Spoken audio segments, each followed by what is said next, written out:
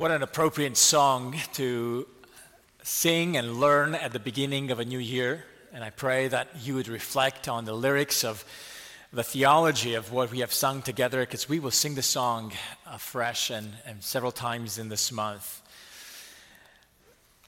This morning, we are back in the book of Romans, and we are continuing our journey through the book of Romans in chapter 9. Before we open God's Word to Romans 9, I want to tell you about the DNA. The DNA is a self-replicating material that is present in nearly all living organisms. It's the carrier of genetic information that is passed on during the process of reproduction. Your DNA is what makes you be you.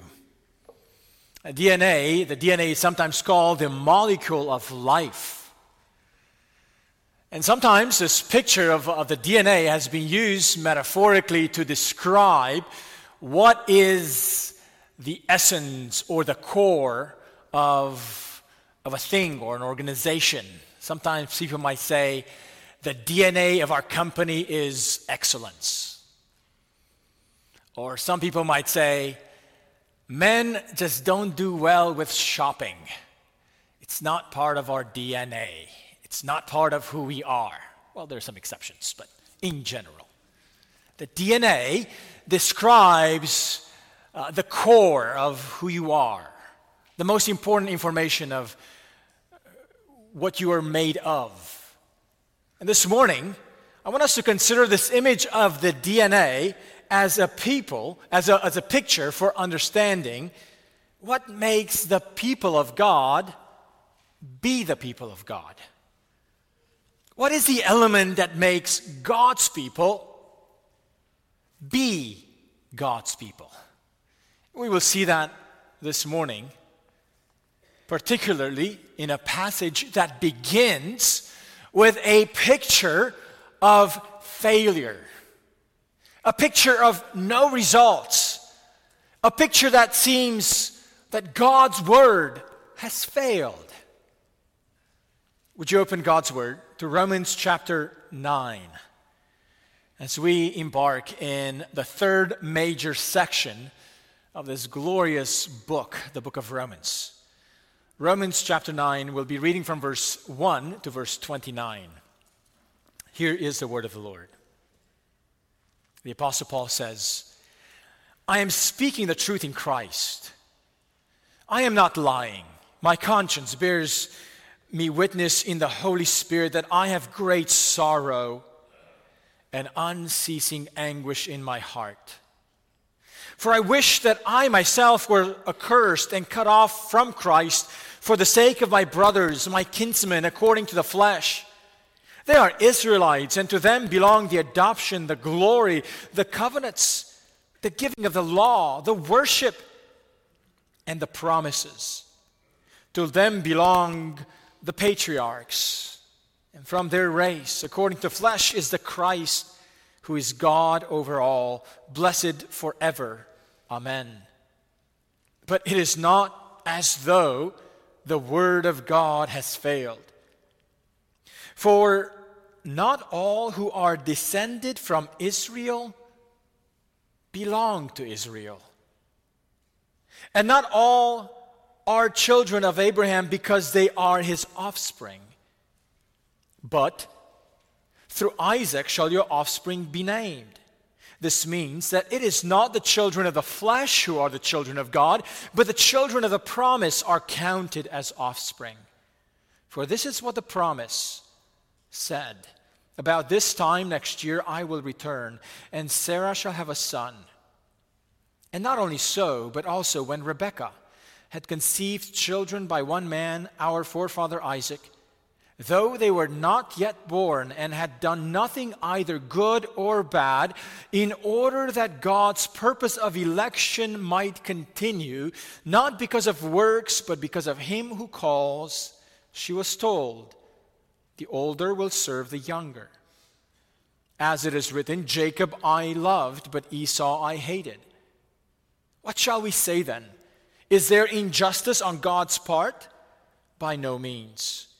For he says to Moses, I will have mercy on whom I have mercy, and I will have compassion on whom I have compassion.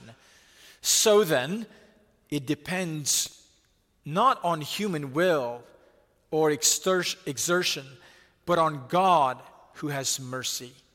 For the scripture says to Pharaoh, for this very purpose I have raised you up, that I might show my power in you, and that my name might be proclaimed in all the earth. So then, he has mercy on whomever he wills, and he hardens whomever he wills. You will say to me then, why does he still find fault? For who can resist his will? But who are you, O man, to answer back to God?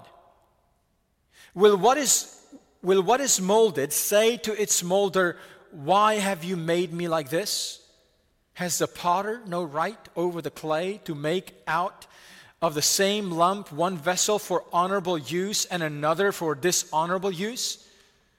What if God, desiring to show his wrath and to make known his power, has endured with much patience vessels of wrath prepared for destruction, in order to make known the riches of his glory for vessels of mercy, which he has prepared beforehand for glory, even us, whom he has called, not from the Jews only, but also from the Gentiles, as indeed he says in Hosea, those who are not my people, I will call my people, and her who is not beloved, I will call beloved.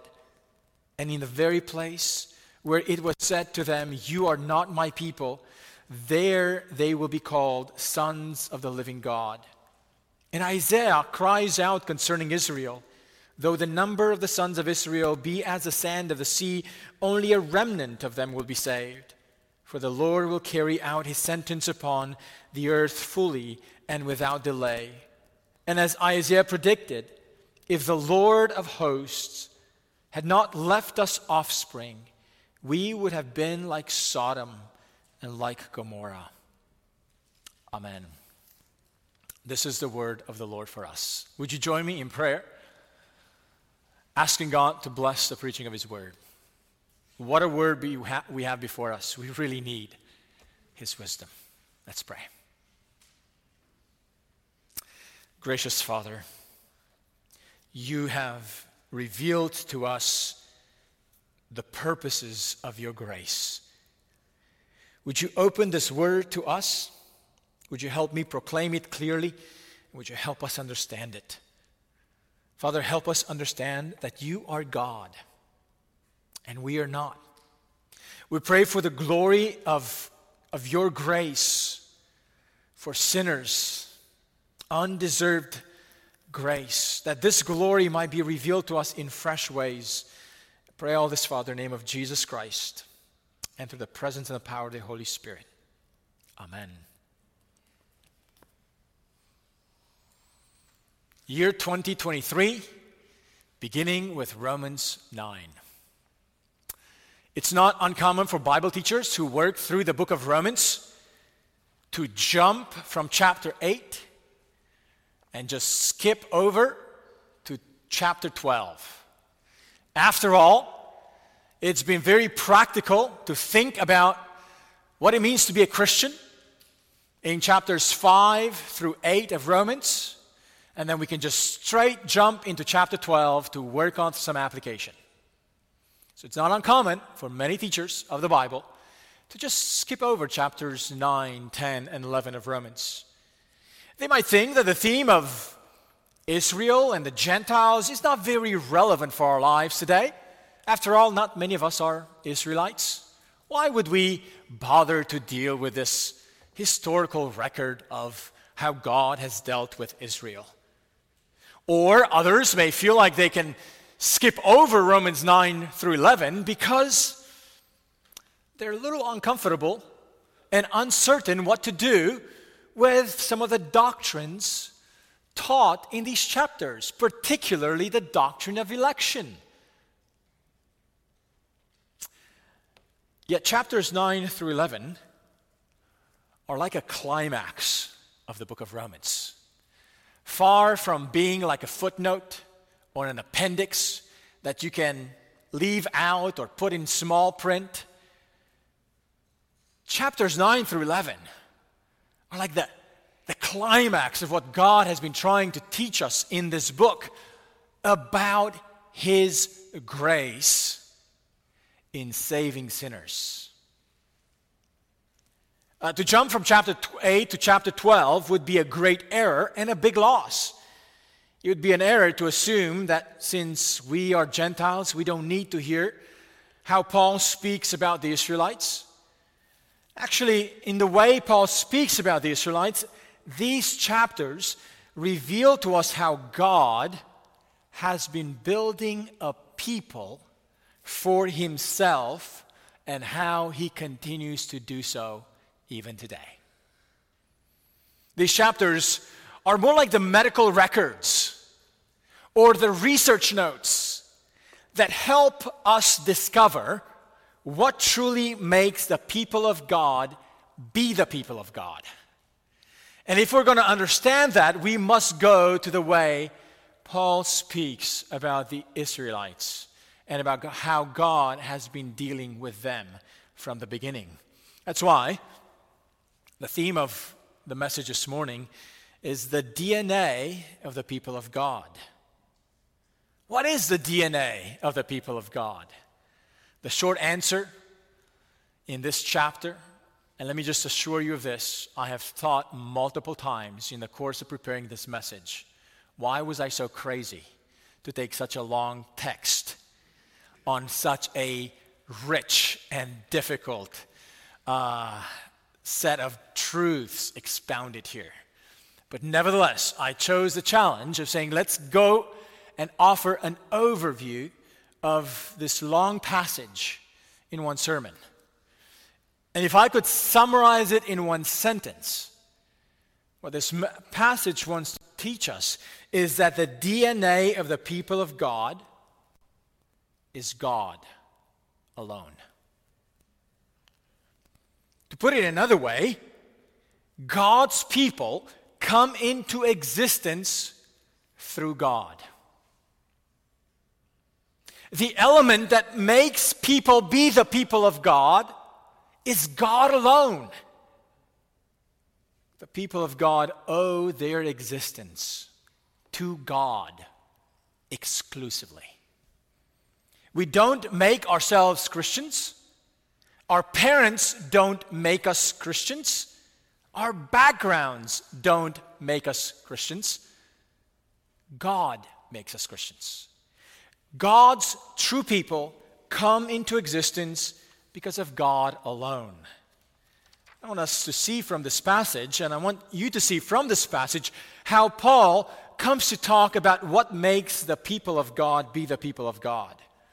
Now, this passage could be divided in 4 parts, and Paul will build an argument for this claim that the DNA, the core of what makes the people of God be the people of God is God alone. 4 parts to this claim. Wrong clues for the DNA of the people of God. Number 2, God's people come into existence through God's promise and election.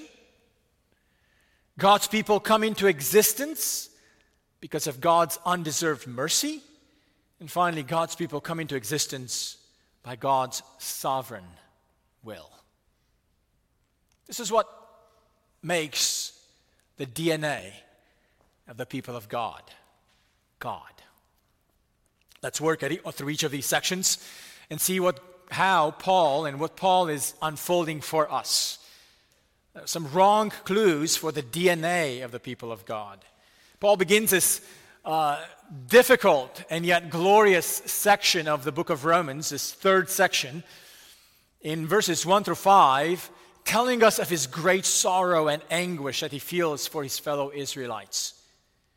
Even though they had tremendous advantages, such as having the law, the covenants, the worship at the temple, the promises, the adoption, the patriarchs being part of their lineage. And as if that was not enough, Paul says that even the incarnate Christ came from their family lineage. In other words, the pedigree of their spiritual background, of their religious background, was stellar.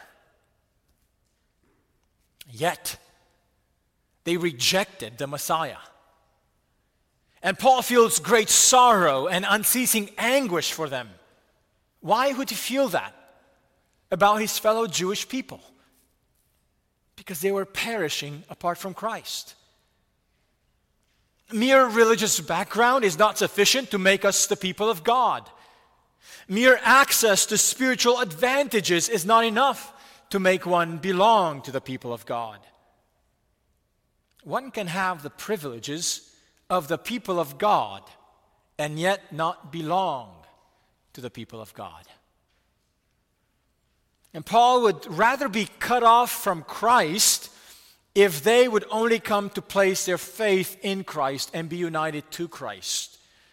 Now, Paul is not suggesting that he could actually be a substitute for his people. Here we see Paul's heart echoing the heart of Moses, when Moses also interceded before God for the people of Israel when God was about to wipe them away, destroy them all, because they have rebelled against him and made a golden calf. And God was ready to wipe them all away. And Moses said, God, wipe me away. Don't wipe them. This is Paul's heart about his fellow Jewish brothers and sisters, about ethnic Israel. He realizes that apart from Christ, they would be wiped away. And it didn't matter. It didn't matter that they were Israelites. It didn't matter that they had the covenant. It didn't matter that they had the law. It didn't matter that they had the promises. It didn't matter that they had the so-called adoption. Oh, friends, what was at stake with the Israelites who had all these advantages, yet rejected God's plan for salvation in Jesus and through Jesus, is that they were about to perish. And Paul feels great sorrow for them, great anguish, unceasing anguish. And this brings up a big dilemma that Paul seeks to clarify. Not only is his soul, his heart, filled with great sorrow and with great anguish, but he wants to clarify, does this mean that the Word of God has failed? I mean, after all, God had promised to build a people for himself. If they have rejected the Messiah, the one promised in the Old Testament, does this mean that God and his Word have failed? Does the Israelite rejection of the Christ mean that God's character and the reliability and the power of his Word are now somehow failing? This question will actually govern the entirety of chapters 9, 10, and 11. The reliability of the Word of God to carry out what he said he would. God's own character and the character of his Word is on the line, questioned here as Paul reflects on the failure of the Israelites to put their faith in the Messiah. And Paul wants to help us see how God has been working to build his people from the beginning of the Old Testament, beginning with the book of Genesis, going on to the book of Exodus, and all the way to the prophets. Paul will bring up numerous examples from the Old Testament to prove the case That actually it's not God's character or God's word that we somehow misunderstand here in the failing of Israel. It's not that God's word has failed or that God's character has changed, but we must rightly understand who the people of God are. What makes the people of God be the people of God? Now look at verse 6. What Paul says in verse 6 is like the thesis of this whole third section of the book of Romans. But it is not as though the word of God has failed. It's not as though the word of God has failed. So how do we put, if Israel has not followed suit, has not believed in Christ, how do we put that together with a reality that God has made all these promises, and yet so many of the Israelites have not followed Christ? Paul begins unfolding his answer in verse 6. For not all who are descended from Israel belong to Israel.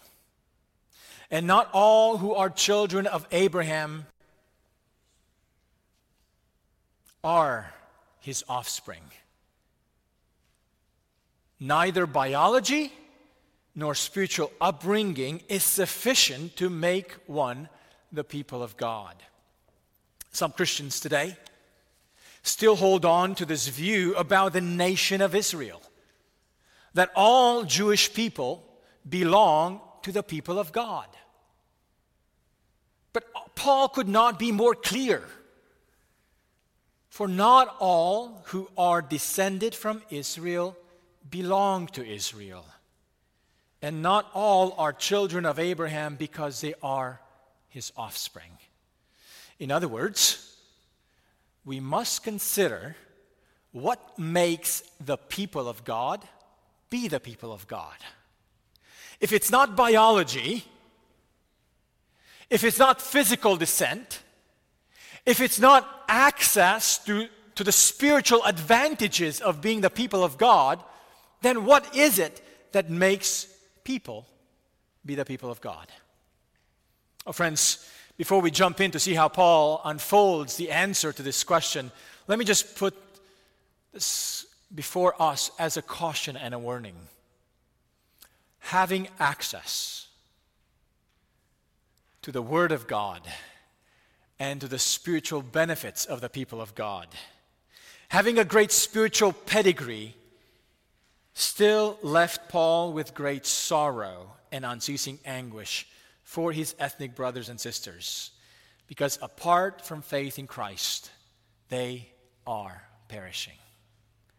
And anyone would be perishing apart from faith in Christ. But even before the coming of Christ, God has showed his people how he was working to build them up. So what are the elements in this DNA of the people of God? God is the DNA. You say, well, can you unfold that for us? Yes. God's people come into existence through God's promise and election. God's people come into existence through God's promise and election. The first two examples Paul gives are from the book of Genesis, with the first two patriarchs, with Abraham and with Isaac. To both of these patriarchs, sons were born. And how God worked through that offspring shows the pattern of how God builds his people. The first example is Abraham's example. And his offspring clarifies how God chooses to build up his people. Isaac was not Abraham's first son. Ishmael was. But God says that only Isaac was the child who came to be considered Abraham's offspring. Only Isaac was a child who came through God's promise, and thus only Isaac would be counted as the one through whom God would build his people. This shows that the children of God are those born as a result of the Word of God being promised to the people of God, through that which God has spoken. This is why the proclamation of the Word of God is a priority for us, because God gives birth to His people through His Word. This is why we encourage every member of this church to speak the truth of the gospel clearly and frequently, because God built His people through His Word, through His promise. But then in the second example, God moves to tell us about the birth of Isaac's children, Jacob and Esau. They were twins, born of the same father and of the same mother, born at the same time. Yet Esau ended up not belonging to God's people, even though he was a descendant of Isaac and Rebekah, to show us that merely being born in the right family, with the right spiritual background, with the right parents, is not sufficient to make you become the people of God. In this example, Paul shows us that God built His people not based on what people do, but based on God's calling of election. Look at verses 10 to 13. And not only so, but also when Rebekah had conceived children by one man, our forefather Isaac, though they were not yet born and had done nothing either good or bad, in order that God's purpose of election might continue, not because of works, but because of Him who calls. She was told, the older will serve the younger. As it is written, Jacob I have loved, but Esau I hated. Oh, friends, here God shows us that He is building His people not based on birth entitlement, but based on God's free choice. God builds His people not based on our good works, not based on what these children would do, but based on God's free choice. God chose the older brother to become the slave and the servant of the younger brother, because in ancient times, the older brother deserved a special status and privilege. But God's election of Jacob over Esau shows that God is not electing based on human expectations. God's purpose of election works against what we would expect or feel entitled to. So, even though Esau was a physical descendant of Israel, of Isaac and Rebekah, even though Esau was a twin brother of Jacob and was the firstborn brother, Esau was never part of the people of God. And it was all because of God. Because mere physical descent, or human choice, or human works are not enough to cause any of us to be part of God's people. The DNA of God's people is not in ourselves, but in God. Does it make it seem like belonging to God's people is entirely dependent on God? Yes. This is what Paul wants to teach us. This is how God is building up His people. From the very first book of the Bible, from the book of Genesis, He wants you to know God is building His people through His Word and through His electing grace. Paul's aim is to show us that none of us becomes part of the people of God because we're good enough or because we deserve it. No human entitlement will be sufficient for you or me to be a part of the people of God. Parents, you and I desire to give our children a good and godly upbringing. And so we should. God's word teaches us to teach our children about the Lord. But we must remember that the salvation of our children is not based on the fact that our children grow up in godly homes. It's not based on the fact that our children grow up in a godly church. At the end of the day, the salvation of our children is based on God, not on our parenting. That's why we must pray to God for the salvation of our children. He alone is able to make our children become His people. So if you have children, teach them. Be an example to them. But at the end of the day, pray for them. Because nothing in your power or in their access to information or benefits or privileges will be sufficient to make them the people of God. If people come into existence because of God's promise and choice, then one of the questions is there an injustice with God? And this is the objection that Paul is anticipating in verse 14. What shall we say then? Is there injustice on God's part? And he says, by no means. So starting with verse 14, we see the third part and the third truth about the DNA of the people of God. God's people come into existence not only through His promise and electing grace, but God's people come into existence because of God's undeserved mercy. Paul addresses this in verses 14 through 18. He gives two more examples. This time, he moves to the book of Exodus. From Genesis, he moves to Exodus. And he's going to give the example of Moses and the example of Pharaoh. The example of Moses and Pharaoh both show that no one is entitled to God's mercy. That God does not owe anyone even an ounce of mercy.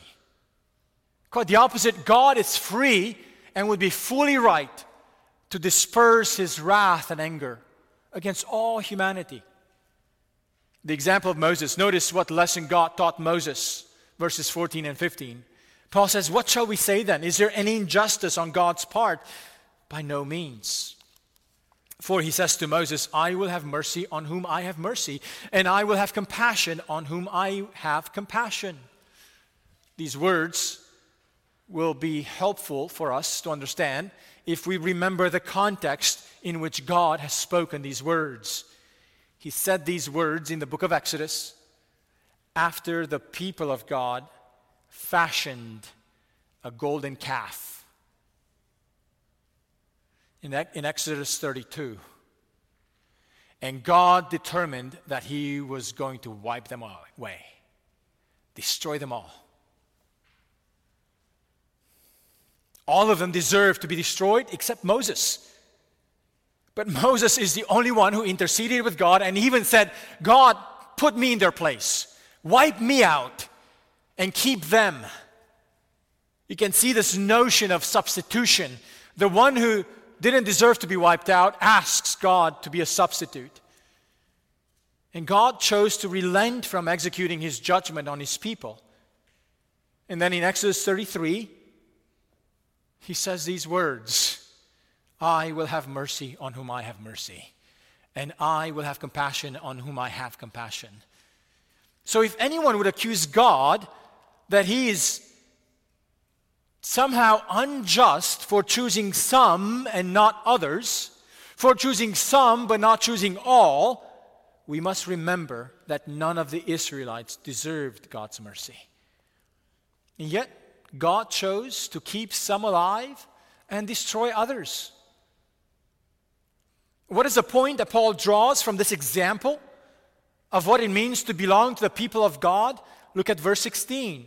He draws the conclusion for us. He says, so then, it depends not on human will or exertion, but on God who has mercy. What does it take to belong to the people of God? And to stand living among the people of God and not be wiped away? It all depends on God and His free mercy.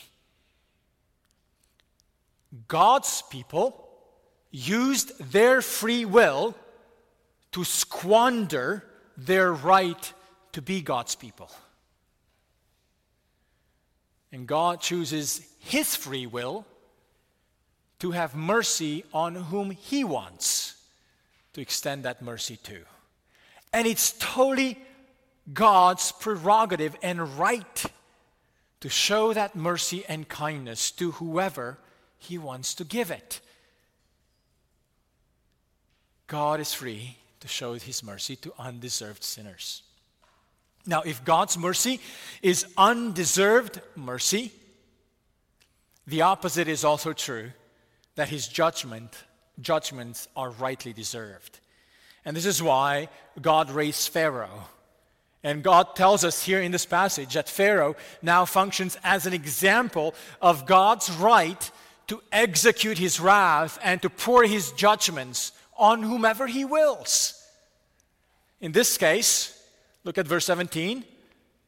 For the scripture says to Pharaoh, "For this very purpose I have raised you up, that I might show my power in you, and that my name might be proclaimed in all the earth."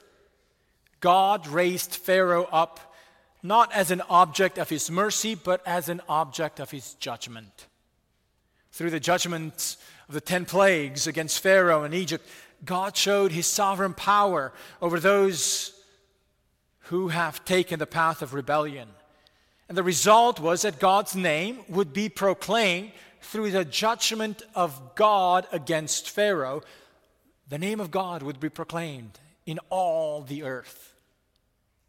I mean, just think of the fact that The Prince of Egypt, the movie, has been aired throughout the earth. Just think of the fact that God has made known to us that He has the right and the power to bring judgment on all those who oppose Him. Now, why is Paul bringing up the example of Pharaoh? Look at the conclusion that Paul wants us to draw from this example in verse 18. So then, He has mercy on whomever He wills, and He hardens whomever He wills.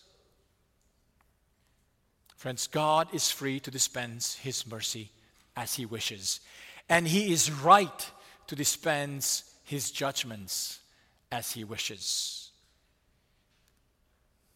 And He is glorified in both in mercy and in judgment. But some may say, but that's unfair. That's unjust. God must treat everyone equally. Well, friends, if God would treat everyone equally, we would all be under His judgment. That's the equal treatment of God against all humanity.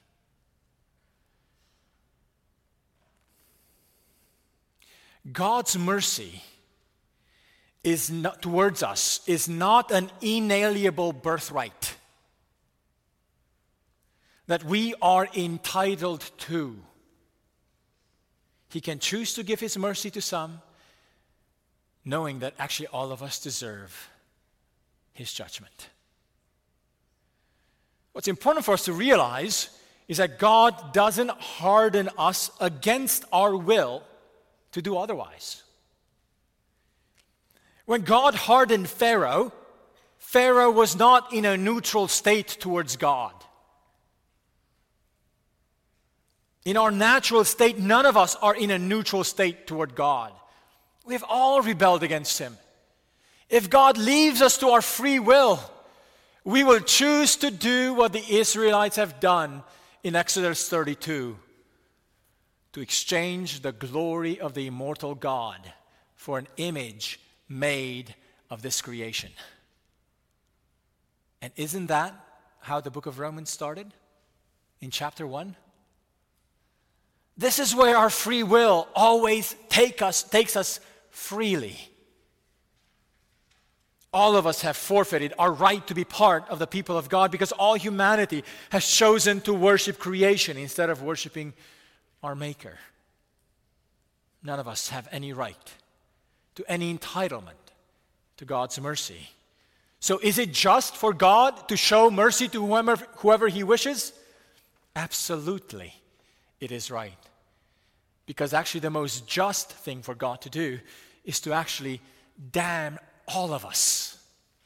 And He would be perfectly righteous and holy if He did that. And yet, we should be amazed that God would choose even one person to be the object of mercy. Even one person receiving God's mercy would be totally undeserved. Friends, is it hard for you to believe that God is free to show His mercy to whomever He wants or harden whomever He wants? If you still struggle with that part, Paul says you're on the right track. It means you're getting what I want you to understand. And he leaves us with a fourth point in this passage. The fourth part of the DNA of God constituting His people. God's people come into existence by God's sovereign will. God's people come into existence by God's sovereign will. Now, some people have a hard time accepting the sovereignty of God in the salvation of His people. But we understand correctly what Paul intends to communicate if you find yourself uttering the same objection that Paul is bringing up in verse 19. Paul says, "You will say to me then, why does he still find fault? For who can resist his will?" In other words, we understand the sovereignty of God in salvation correctly when you are led to ask this objection.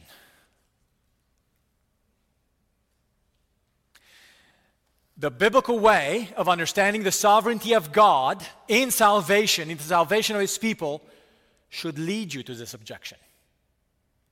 If you have a view of the sovereignty of God in salvation that would not lead you to this objection, you would misunderstand what Paul intended to say.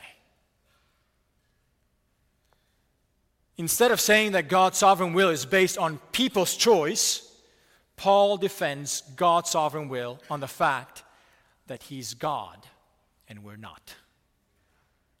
And he gives a picture, the picture of a potter and his clay.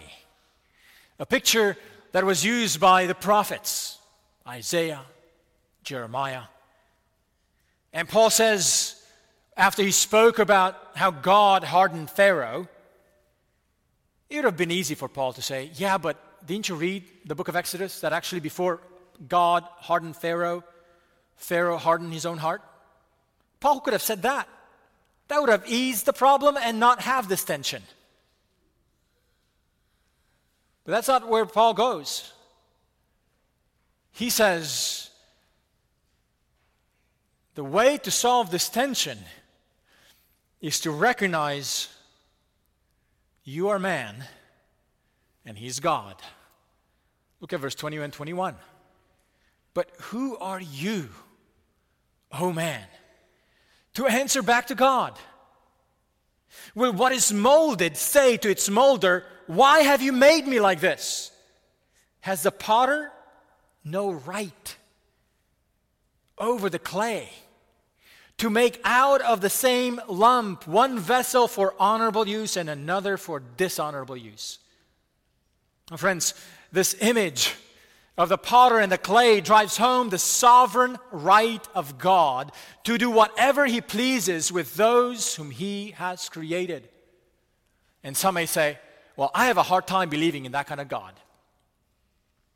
I remember a conversation I had with a brother in Christ.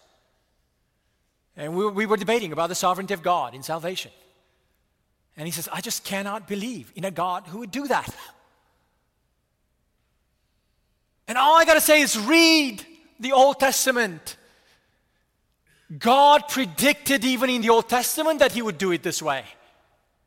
Read the book of Romans. God said he would do it this way. At the end of the day, the question is not, how can God do that? It's not about us keeping God accountable.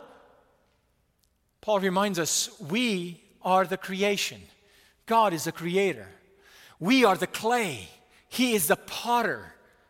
The one who made us, the one who breathed life into us, the one who designed us for his purposes, can do with us whatever he wishes, and he remains sovereignly good. What a contrast we have here between vessels of wrath prepared for destruction and vessels of mercy prepared beforehand for glory. God's sovereign will works in both. But the big question is, who are the vessels of mercy whom God prepared beforehand for glory? And Paul tells us here, God's sovereign will is surprising. God's sovereign will is unexpected. In what way? In this way. He calls to himself the undeserving. He calls to himself those who were not his people to make them his people. Look at verses 25 and 26. He's quoting another prophet, Hosea. Indeed, he says in Hosea, those who are not my people, I will call my people. And her who was not beloved, I will call beloved. And in the very place where it was said to them, you are not my people, there they will be called sons of the living God. This is amazing news. The ones who had no right to be called the people of God will be invited, will be made to be called sons of the living God, called beloved when they were not, called my people when they used to be not my people. Friends, even in the Old Testament, it was foreshadowed that God's true people will not be limited only to ethnic Israel. God is sovereign in his will to make and build up his people as he wishes, and he does so surprisingly to us. But God's sovereign will is surprising in another way also. Those who expected and felt entitled to belong to God's people failed. They rebelled against God even though they felt assured that they were God's people. Look at verses 27 and 28. Paul brings up another prophet, this time again Isaiah.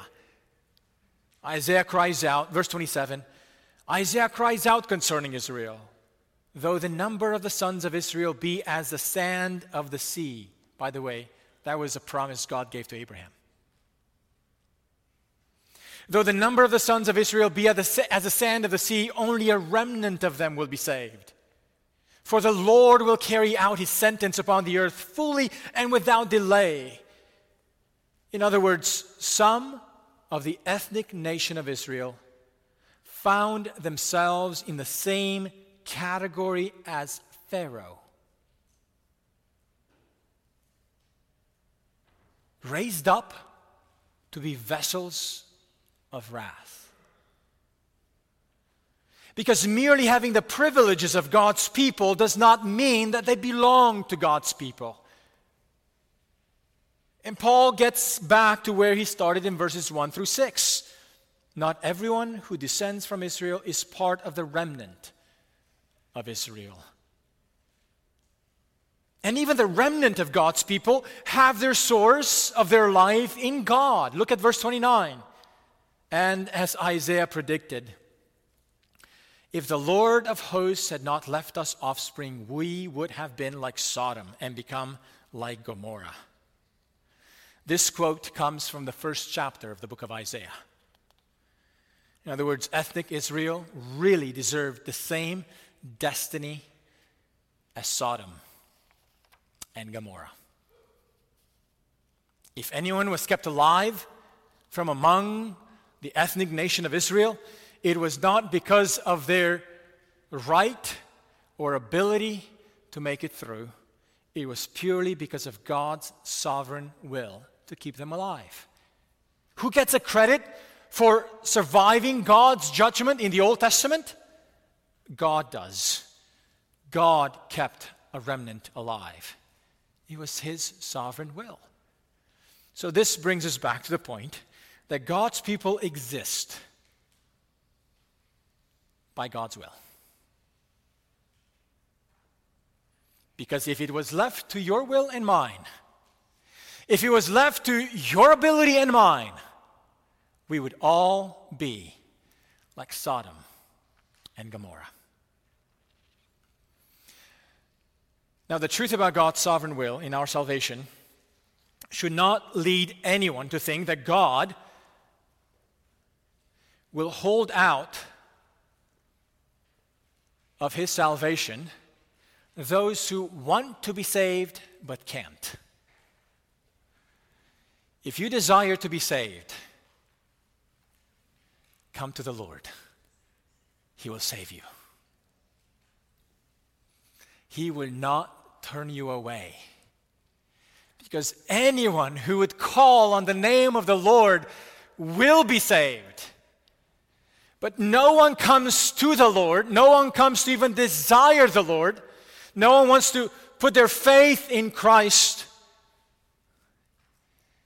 if somehow God left them to their own devices. Friends, even our desire to repent and put our faith in Jesus is evidence that the Spirit of God has been working in us to convict us of our sin and to show us the hope we have in Jesus. Even the desire to come to the Lord is evidence that the Lord is already working in you. If you feel that battle in your heart of whether or not to turn away from your sin and trust in Christ, oh friends, turn to the Lord. He will receive you.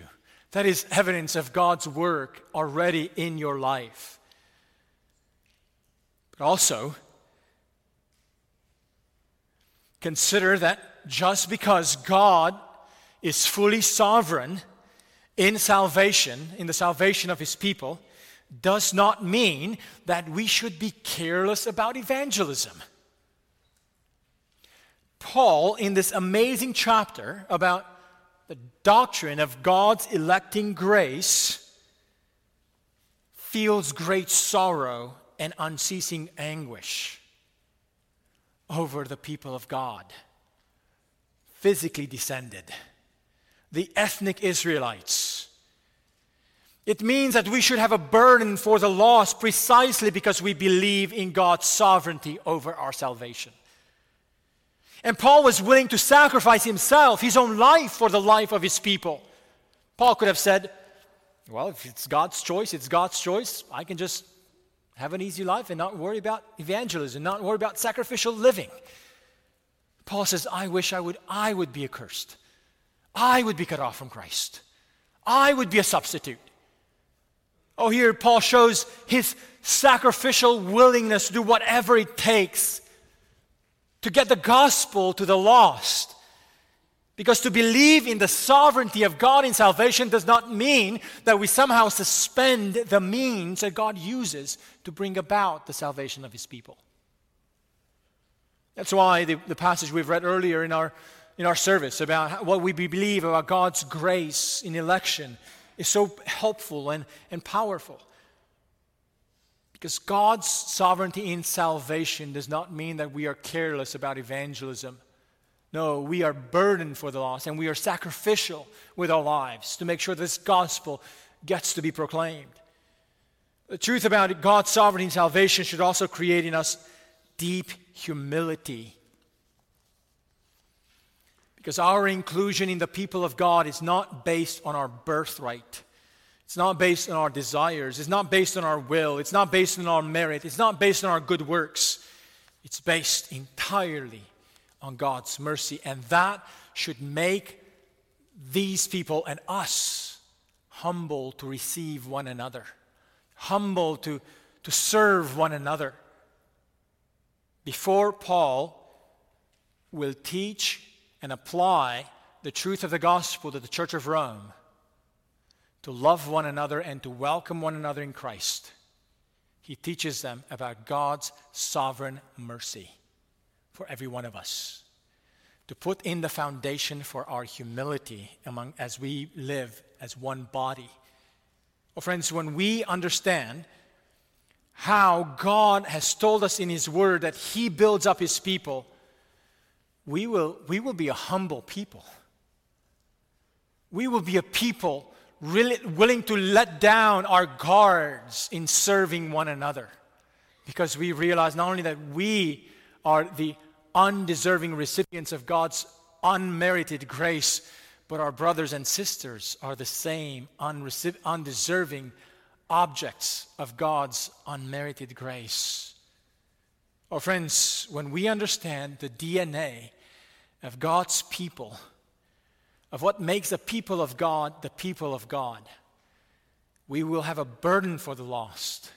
We will be sacrificial in seeking God to make sure this gospel gets communicated. We will be humble in the way we live with one another, and we will seek God to bring about the purposes that He has decreed. We will be a praying people. Oh, friends, when we understand the DNA of God's people, we understand that God's word has not failed, even when the results are not what we expected. So what is the DNA of God's people? God's people come to life through God's promises and election. God's people come to exist through God's undeserved mercy. And God's people come to exist through His sovereign will. And His sovereign will invites the undeserving to be His people and sustains us entirely through His grace. This is the DNA of the people of God. It's God alone. Let's praise Him. Let's worship Him. Let's boast in Him. Would you join me in prayer?